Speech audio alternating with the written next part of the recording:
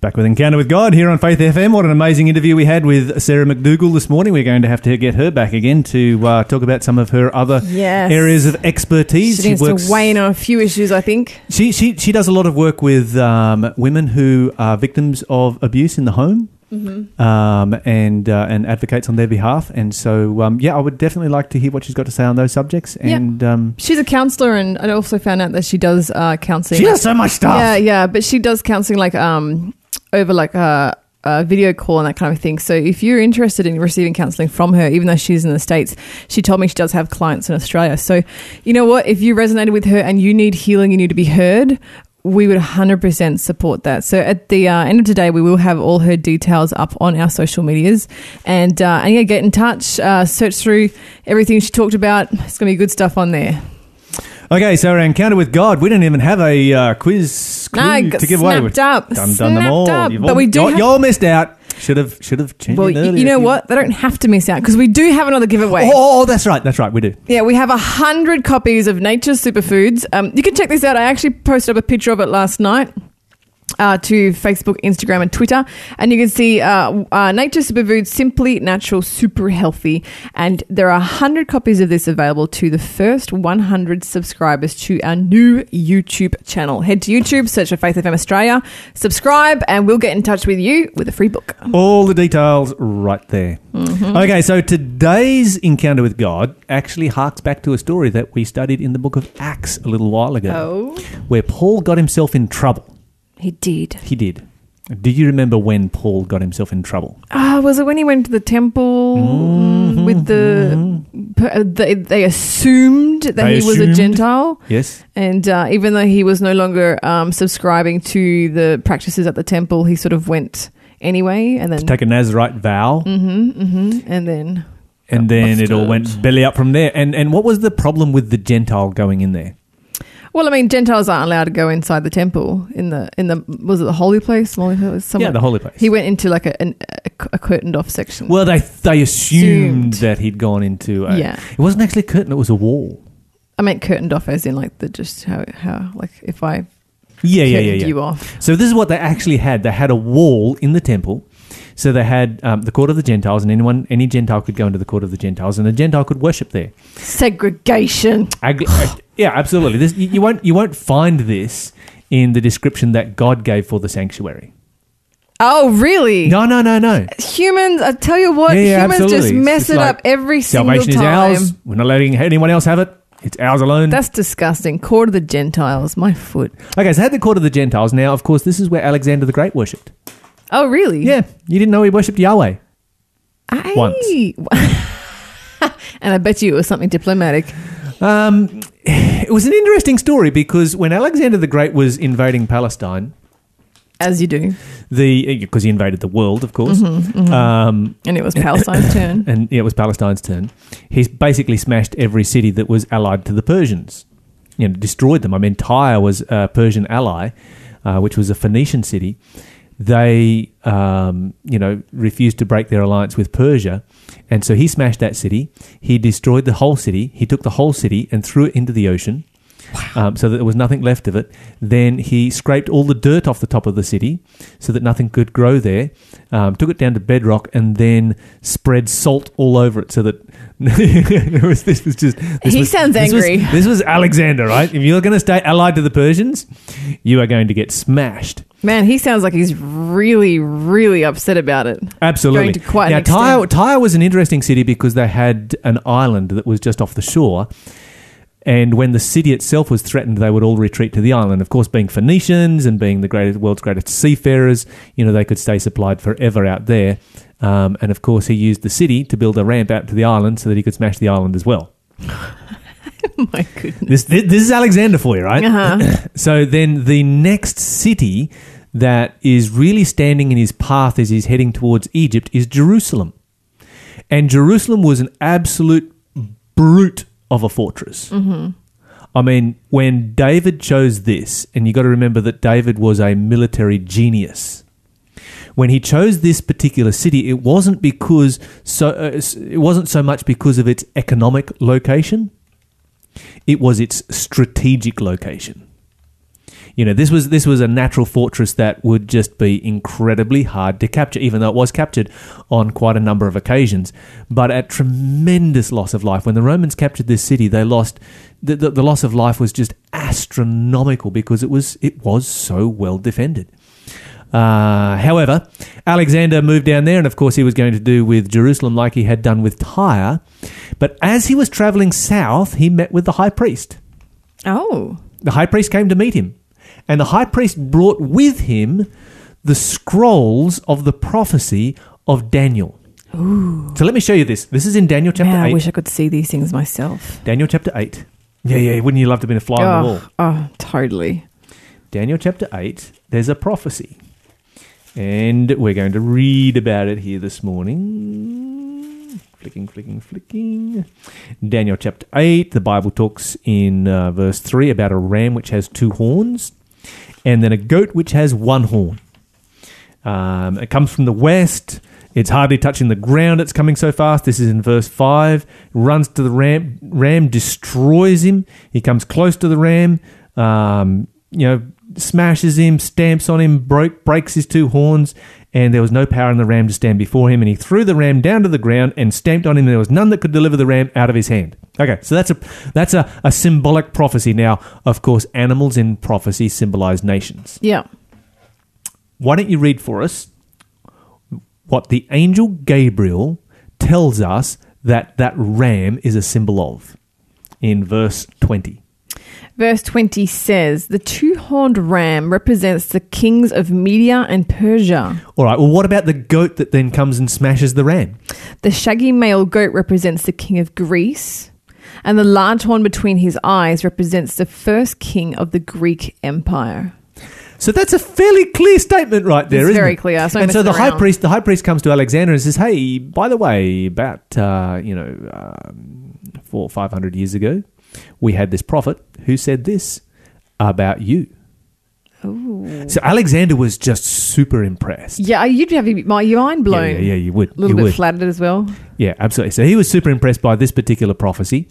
And so on the basis of this, he then replied to the high priest, well, you need to break your alliance, obviously, with the Persians because your prophet said that the Greeks are going to conquer the world. Now, of course, you've got to remember the era in which this prophecy was written. When this prophecy was written, Greece was nothing. This was 600 AD. Greece was nothing. It was disintegrated. It was small city states. They were constantly fighting each other. There was no unity. It wasn't until the time of Alexander and Alexander's father that they were ever united together. Wow. They were the first Greek Macedonian kings who actually created any kind of unity in Greece. And of course, up there in the north, Thessalonica, those kind of areas where Alexander was coming from, that was seen as being the outliers of the Greek nation and almost barbarian Greeks in some ways. But they were able to unite the nation. And so, this is a little bit like, somebody predicting, 500 years from now, New Zealand is going to rule the world. Yeah, everybody would laugh at it. And of course, everyone laughed when Daniel wrote this. Yeah. Yeah, we like laughing at our good on you, New Zealand. Kiwi friends across the ditch there. Just pipe down.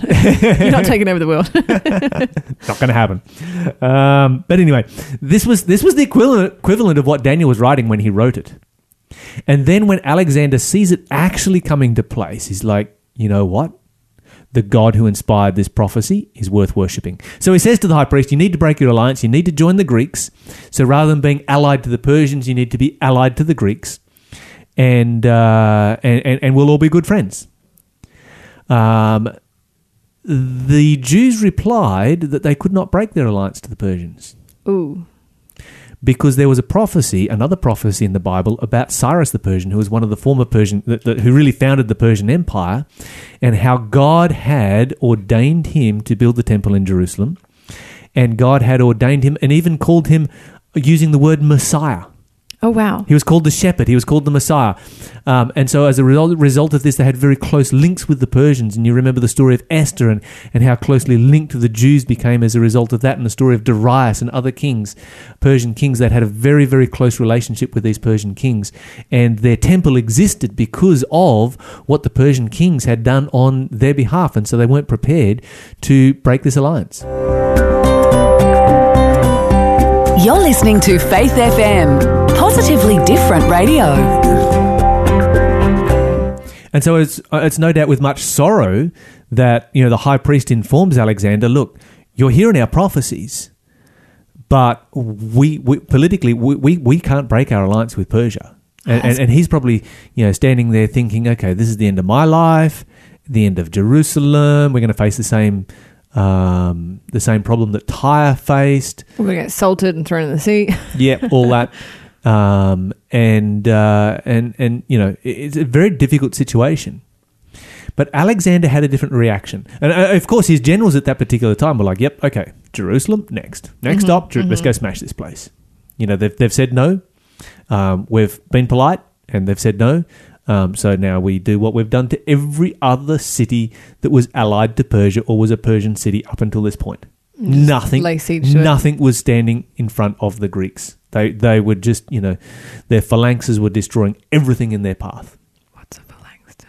It's a military formation that Alexander the Great perfected. Oh, okay, good to know. Yes, and this is why he could win battles when he was outnumbered, 10 or 20 to 1. Oh, okay. Yeah. Do they still use this today? No. Okay. Same theories, but no, it's a hand-to-hand combat kind of formation. I'll have to look into it and remember it for next time I'm in a hand-to-hand combat. It's based on more than one person, but there's probably principles that could be transferred across. Okay. So what's his reaction then if he doesn't lay siege to it, doesn't lay waste to it? So Alexander goes down there. He goes into the city. He goes into the court of the Gentiles. And with great reverence, he worships in the temple. Wow. I'd be nervous. I'd be so nervous if I was a Jerusalemite at that point. Well, he went in there basically by himself, just with a couple of, a small bodyguard. That was all. Wow. No great army. He did not lay siege to the city. He did not march on the city. He just, a few attendants, goes down there to Jerusalem and worshipped Yahweh. Wow. This was Alexander's opportunity. God did not leave any empire, any nation without an opportunity. This was his opportunity to come to God. And he came so close. Oh, Alexander. And then he missed it. No. He kept going to Egypt. When he went to Egypt, he went out into the desert and talked to the Oracle of Siwa. Oh, it's a step back. Just like full-on spiritualism, mysticism, and then decided that Yahweh was just on the same category as the Egyptian gods and the Greek gods and every other god, and went and did his own thing. So he shows up in Jerusalem. He was like, surrender. They're like, no, sorry. And he's like, okay. Goes and worships and then leaves. He completely lets them off the hook. Wow. He just marches straight past and leaves this Persian allied city, powerful fortress right there. And he founds the city of Alexandria in Egypt, which is still there today, one of 16 cities that he founded, that he called Alexandria. Not much of an ego. It's the only one not much. It's the only one that still exists, and he made he created a sponsorship for Jewish young people to come down and study in it was a university city to study in his universities, and that's your origin of your Sadducees. Oh, I see. That's where they came from. Mm-hmm. Bit of Greek mythology mixed in there, which is why they didn't believe in the resurrection of the dead. Okay. Yeah. Anyway, we're getting sidetracked. That was good. I love the history. That wall. Yes. Had words written on it to the effect that if anyone went past that wall, they would be struck dead. Not by God, by the Jewish temple guard. Okay, so they would, any Gentile who goes past that wall. So this was very, very exclusive. No one but a circumcised Jew could go past that wall and go into the holy place, into the courtyard of the temple there in Jerusalem. And this is why onlookers mistook Paul and his Gentile. Yeah, apparently Gentile friend. they saw Paul hanging around with a Greek in the city, and then they saw Paul in the temple, and like, oh, Paul took the Gentile into. I wonder why they would have thought that Paul had taken a Gentile into. Why would they assume that Paul would take a Gentile past that wall? In my opinion, I reckon they were looking for something. They were looking for something to start They may have with. also been familiar with something that Paul wrote about. And they may have been wondering. They may have been wondering whether Paul had actually acted on his words. Yep. So we were reading Ephesians yesterday. Let's read some more. Okay. Where are we? Ephesians chapter 2. And we'll start in verse 11. Ephesians chapter 2 and verse 11 says, "Don't forget that you Gentiles used to be outsiders. You were called uncircumcised heathens by the Jews, who were proud of their circumcision, even though it affected only their bodies and not their hearts." Okay, let's stop there. Let's stop there for a moment. Let's consider what we have so far. So it starts off by... Just read that first couple of lines there again real quick. Don't forget that you Gentiles used to be outsiders. Thank you. Outsiders to what? Outsiders to the temple. Outsiders to the grace of God. You see, Alexander worshipped in the temple as an outsider. He wasn't an insider. An insider is someone who goes inside the temple. An outsider is somebody who's outside. I wonder if this is where that phrase was coined, outsiders. Yeah. Yeah. I think it is. Okay, so in verse 11, you were outsiders, Gentiles in the flesh. Verse 12. In those days, you were living apart from Christ. You were excluded from citizenship among the people of Israel, and you did not know the covenant promises God had made to them. You lived in this world without God and without hope. Okay, and was this God's intention for how Israel would be? Absolutely not. No. The whole purpose for the nation of Israel was that the nation of Israel was to be there as an outreach. Yeah, to reach the world. That was supposed to be a link in the chain connecting the rest of the world to God. Yeah. And they failed miserably. Yep. That's what was supposed to be happening. And it wasn't happening. They'd built this wall straight down the middle of their temple courtyard. And you go past that and we will kill you. You know, you receive the grace of God, or if you try and receive the grace of God without our permission, you're dead. It's terrible. Yeah, it was a... you couldn't actually get further from the opposite of what God had wanted Jewish people are not like that today. Yeah. And I think that's particularly because they have, faced persecution themselves. And, they recognise that this is not a healthy thing.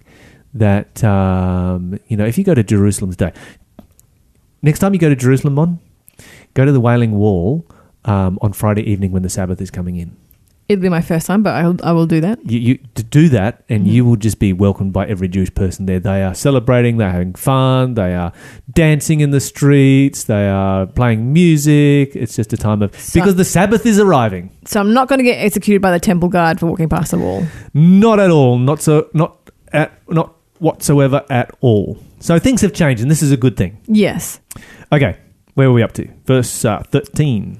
13 says, "But now you have been united with Christ Jesus. Once you were far away from God, but now you have been brought near to him through the blood of Christ." Keep going. For Christ himself has brought peace to us. He united Jews and Gentiles into one people when, in his own body on the cross, he broke down the wall of hostility that separated us. He broke down the what? Wall of hostility. That did what? Separated us. Okay, and where was that wall?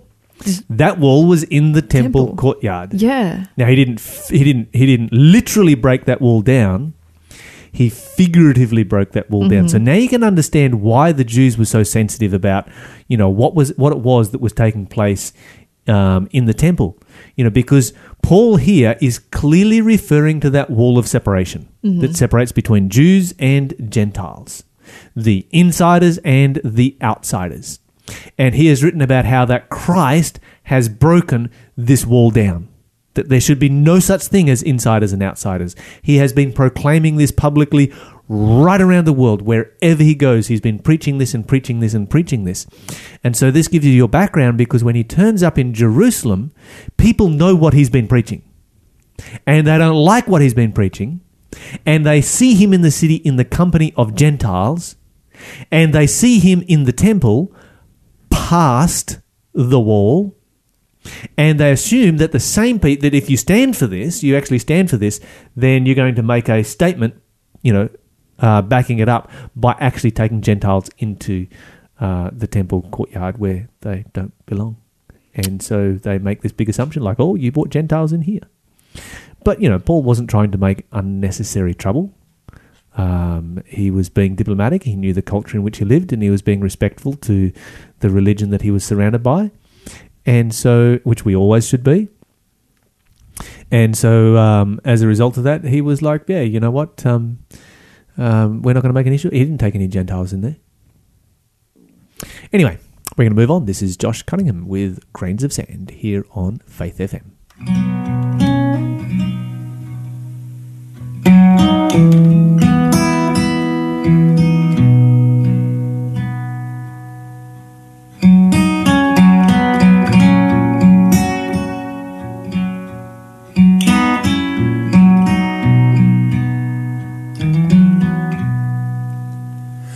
Grains of sand cannot be measured, nor could I number the stars above. All the riches of earthly treasure they could not buy your precious love. And as the sun shines, it fills the morning, and as the east is from the west, till I knew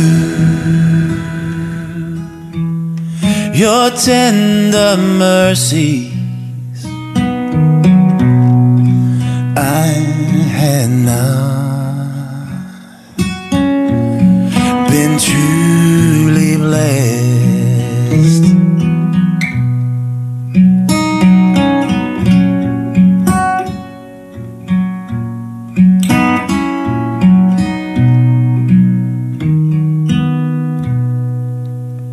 So come to Him,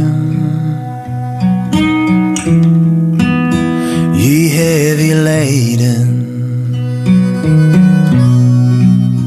sinner weak and tempest tossed,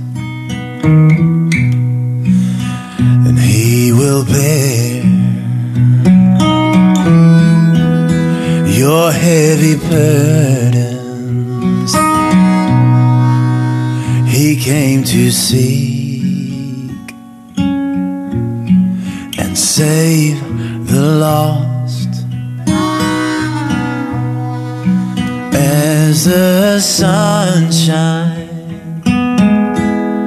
it fills the morning,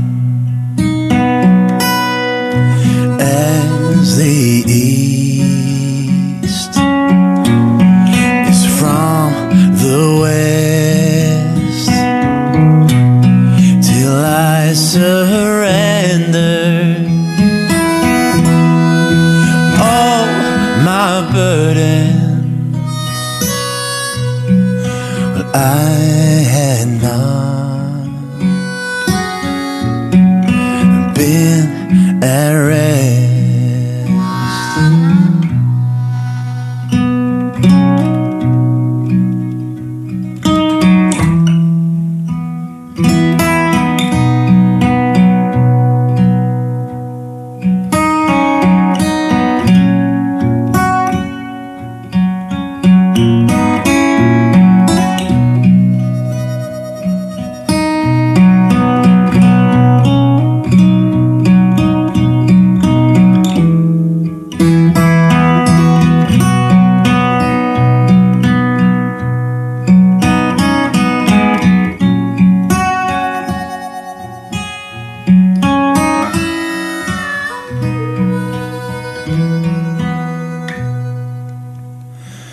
Bring your tithe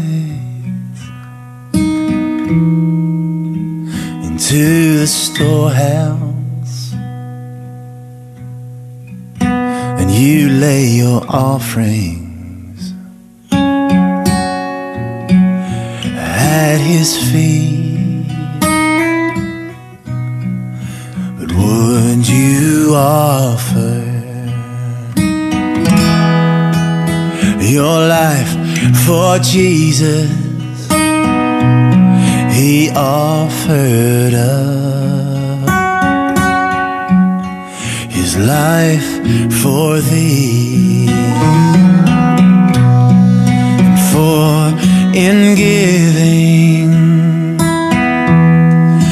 there is blessing,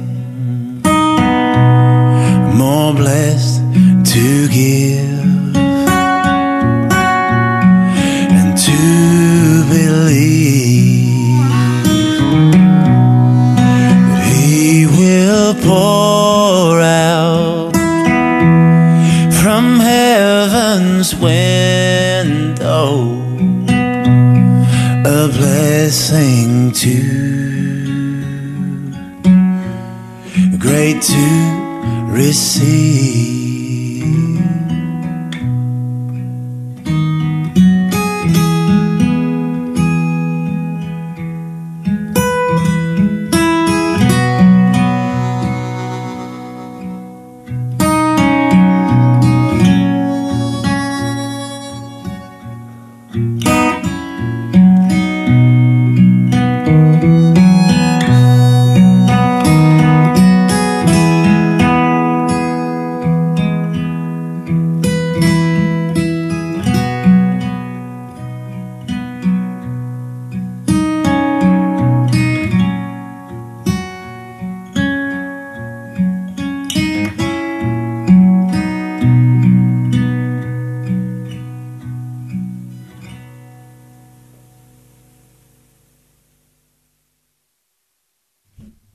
That was Josh Cunningham with Grains of Sand here on Faith FM, and we are back in the book of Ephesians talking about the wall of partition between Jews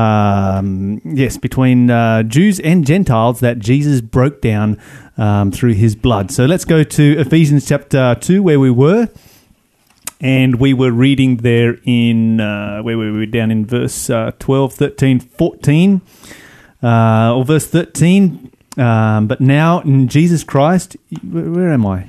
But now you've been united with Christ Jesus. Yes. Once you were far away from God. I was going to say, this sounds so different from yours. I'm like, yeah. I don't even remember reading your translation. It's so different from mine. It is. But it's interesting to note that, unity. God had unity in mind. And when we got involved, we created disunity. We created a wall. We had a death penalty attached to it. We just, in order to keep stuff separated, people separated. Like, you couldn't get, it's like black and white, day to night. Like, and we still try and do the same thing. And we still... Humans haven't changed. Humans haven't learned. Yeah. We get involved in disunity, just ensues. But I will say this, that Christianity and following Jesus Christ has done more to break down that wall of separation, or those walls of separation that exist, than any other thing that there is, in Amen. the world. Mm-hmm. And so, the whole issue of racism has been broken down, because the breaking down of racism has been driven by Christianity. Yeah, when you really let God get involved in your heart. I'm just gonna put it out there. I'm just gonna state it as it is, because this is one of these areas that as Christians we can hold our heads high and say, yes, you can accuse us of lots of things, fair enough, whatever. But this is one thing where we have contributed more to the world than any other part of society. End of story. Yeah. The whole concept of dealing with racism was driven by Christianity. Now, of course, people have used Christianity at times to promote racism, but that's the minority. That's not, don't judge the majority by the minority. The majority of Christianity around the world is what is actually tackling this issue. You look at racism in the UK. What was it that got rid of slavery in the UK? It was Christianity who drove that. Amen. You look at the same thing in the United States. What was it that got rid of slavery over there? What was it that got rid of Jim Crow? What was it that still fights against racism? It's Christianity. Whereabouts are you going to find people, hanging out together, best of friends, of every different nationality that you can think of, forming the greatest multicultural communities that there are in Australia? You're going to find them in churches.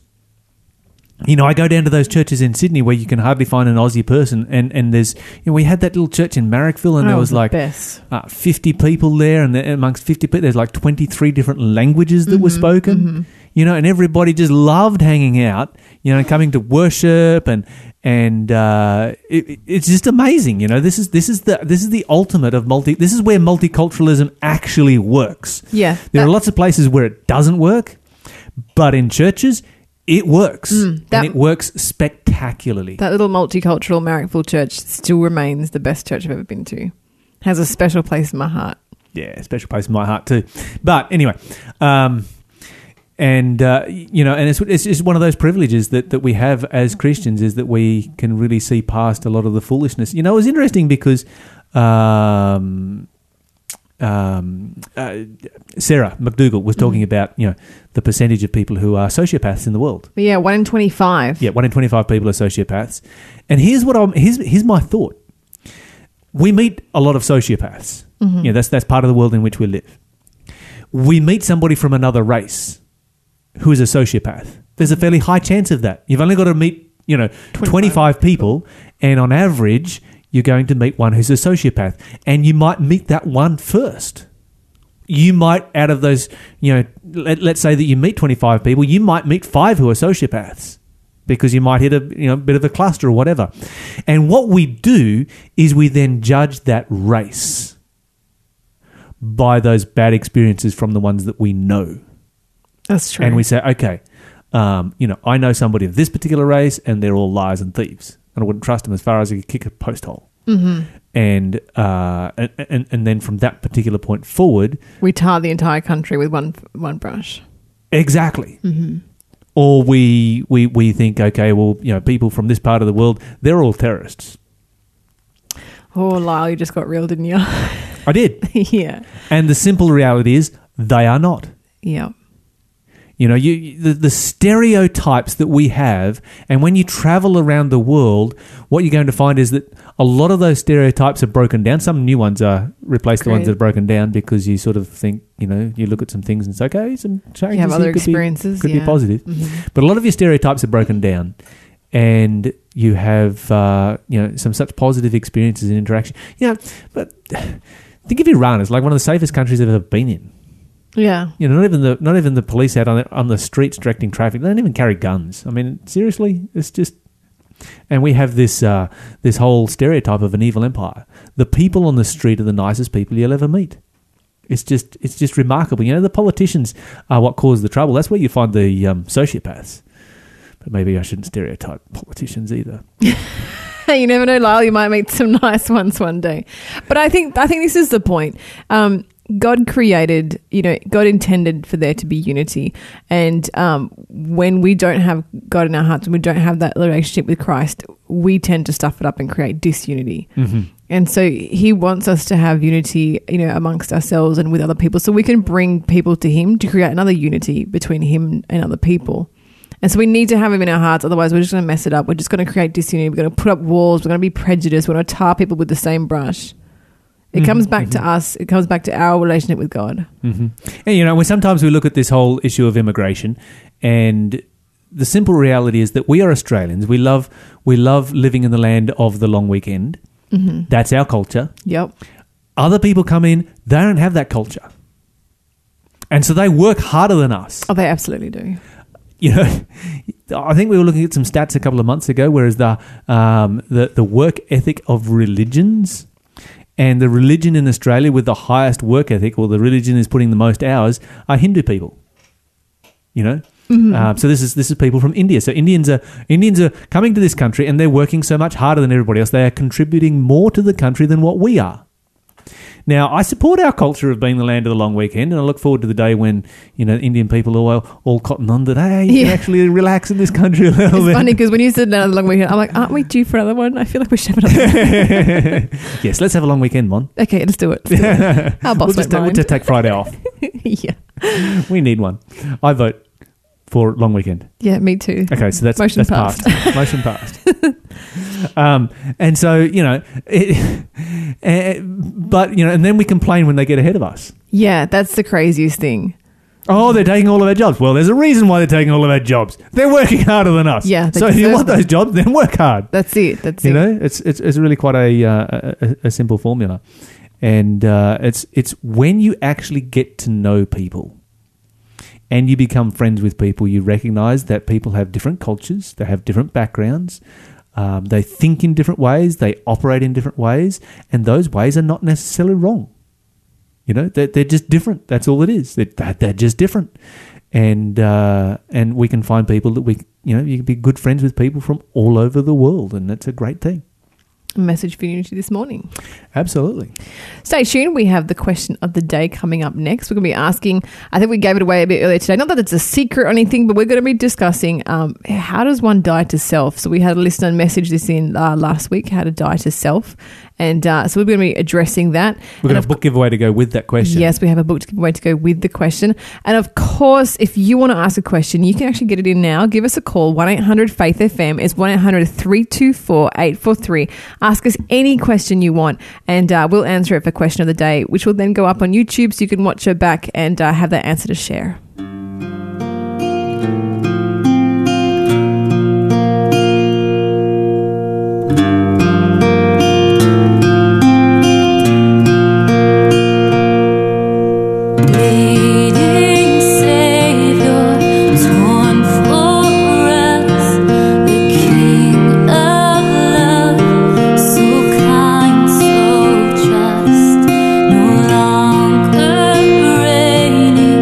Down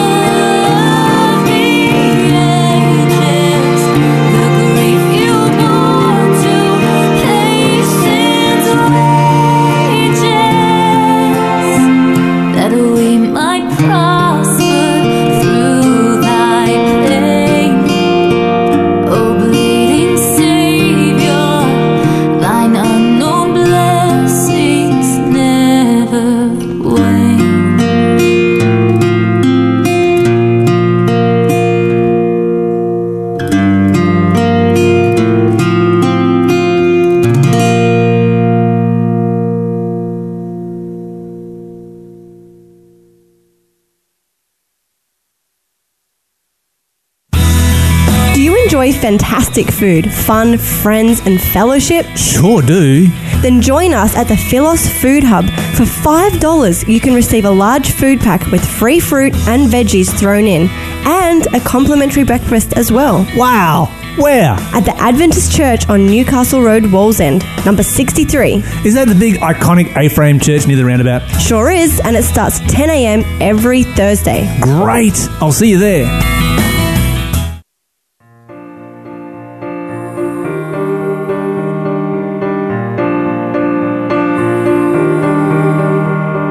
Truth is harder than a lie. The dark seems safer than the light.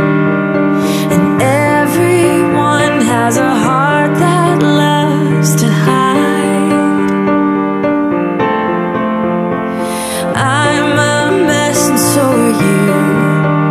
We've built walls nobody can get through. Yeah, it may be hard, but the best thing we could ever do, bring your brokenness and I'll bring mine, 'cause love can heal what hurt divides, and mercy's waiting on the other side. If we're honest, if we're honest, don't pretend to be something that you're not. Living life afraid of getting caught. There is freedom found when we lay our secrets down at the cross, at the cross. So bring your brokenness and I'll bring mine, 'cause love can heal what hurt divides, and mercy's waiting on the other side. If we're honest, if we're honest, it would change our lives. It would set us free. It's what we need to be.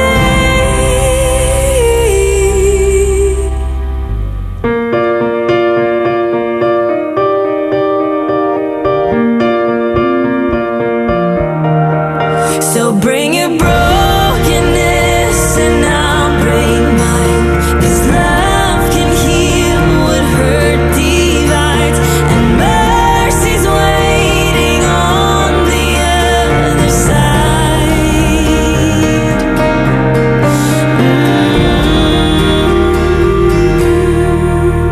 If we're honest, if we're honest, if we're honest.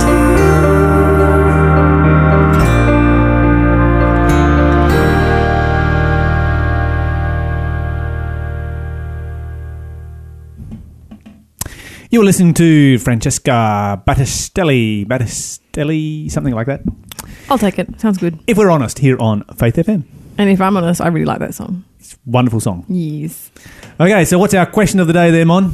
Question of the day. No clues for the quiz. Quiz is long gone. Got snapped Quiz up on the first. snapped up, but hey, do you know what? If you go and subscribe to our YouTube channel, we will send you a free copy of Nature's Superfoods wonderful cookbook. Just be one of the first 100 new subscribers. Lyle, Yes. question today has come from a listener. The question is, how do I die to self? That's a really good question. You know, there was a lot of people who were following Jesus one time. Enormous crowds of people following Jesus.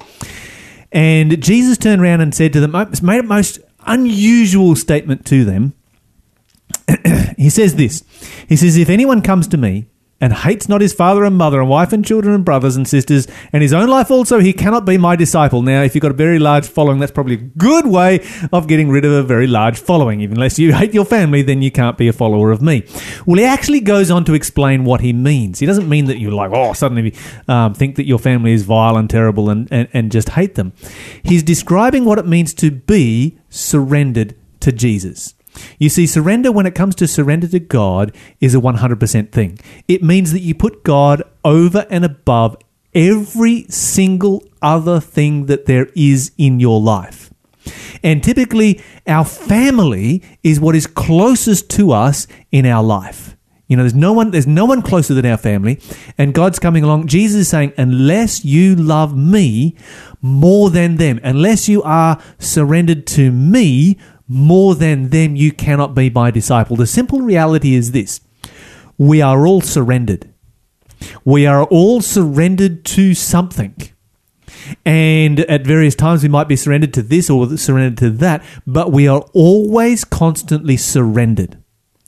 The issue is, what is it that we are surrendered to?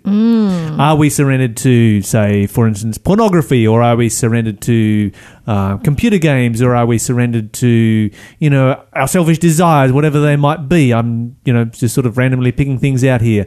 Whatever, you know, addictions that we might have in our life, or are we surrendered to Jesus Christ? So surrender in the Bible, surrender to Jesus Christ. If we think of surrender, you know, this is when an army gives up. If you think at the end of the Second World War, when the Japanese surrendered, it was an unconditional surrender. And so typically what happens when a nation decides they want to surrender, they'll try and come up with terms of surrender, like, well, we'll surrender, we'll stop the war under these conditions, you know. And even the Japanese tried to negotiate good terms of surrender. And the United States, you knew that because they owned the atomic bomb, they didn't have to accept any terms. And they just said, no, unconditional surrender, that's it. That's the only terms that we will accept. And those are the only terms that Jesus accepts, because you can't serve God and Satan at the same time. You can't have, you know, a lot of God and a little bit of Satan over here, because, you know, it's a little bit like being half dead. The Bible describes surrender as death, dying to self, which is our question right here. So surrender and dying to self are actually the same thing. There is no such thing as being half dead. Sometimes you might feel half dead. You might talk about being half dead. You may tell somebody, I can't come into work today because I'm just feeling half dead. But the simple reality is, if you are half dead, you are 100% alive. And if you are dead, you are 100% dead. So if we are dead to self, that means we are 100% dead to self. We are 100% alive in Christ by surrendering ourselves to him. And so Jesus tells them, look, you need to go and count the cost. And he talks about, you know, which of you intending to build a tower doesn't sit down first and figure out whether he has enough money to build it, unless he gets halfway through and people begin to mock him because he ran out of money. Then he continues on in verse 33, so likewise whosoever he is of you that forsakes not all that he has cannot be my disciple. And there are two parts to this. In verse 26, he says, if anyone comes to me. In verse 27, and he says, whoever comes after me. Surrender is coming to Jesus, giving him your entire life and saying him, I give you permission over my entire life. Coming after Jesus is following wherever Jesus will take you, staying surrendered. That's what it means to die to self. Thanks, Lyle. If you got a question, give us a call, 1-800-FAITH-FM.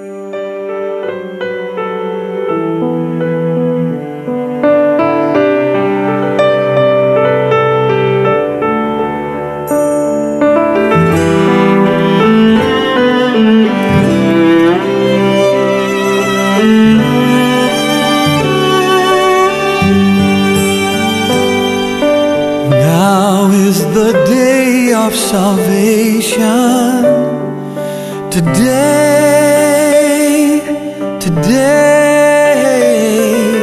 sinner without hesitation,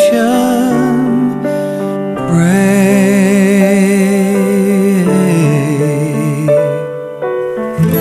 Christ will hear you, Christ is near you, though you've gone astray. Now is the day of salvation. Let him wash your sins away.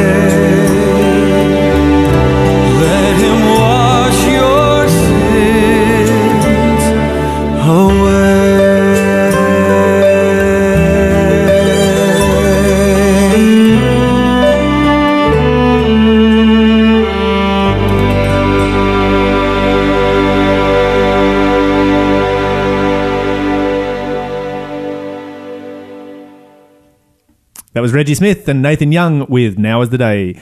You're listening to Faith FM, and we are about to give something away, so you need to pick up your phone and you need to dial 1-800-324-843 and get ready to press the send button, because we are about to give away a book that is going to be the most powerful book that was ever written on how to die to self, how to surrender yourself to God. And yes, this one, this book, I don't even know how many. I checked this like back in the let me think. I used to sell a bunch of these back in 92 to 94. I used to sell these door to door. And back then it was translated into 147 different languages. Wow. One of the most translated books of all time. And our listeners have heard me talk about this. And This literally, I would say easily, probably 1 billion of these in print. Oh, for sure. Our listeners have heard me talk about this. This is a book that I say that I always read for the first 2 weeks of every year. So there's 13 chapters, and it's basically a step-by-step guide into, indeed, exactly as Lyle was just explaining, how to die to self and how to put God as center and first in your life. So the 13 chapters, I just read a chapter every day. That's the first 2 weeks of the new year. That's my resolution. It sort of sets my year on a good course. Yes. Absolutely. This particular edition actually is my favorite edition. The book is Steps to Christ by E.G. White, and this is the youth edition. It doesn't mean that the wording's been changed. The wording is still the same. They've added little paragraphs at the end of every chapter, and you'll see them because they're like marked in a special box, where it just tells a little sort of modern day story, gives you some thoughts to consider, and then adds some more Bible verses for you to look up, almost like a mini Bible study for yourself. And I love the book, and I love the little extra stories. It talks about Albert Einstein and some modern science, and just modernizes a little bit the entire book. And the youth edition is for everyone. The youth edition, I mean, I'm in my mid-30s and I read the youth edition. Give us a call now if you'd like a copy of this. We have one to give away. 1-800-FAITH-FM is our number. And of course, we'll see you tomorrow after the 7 o'clock news.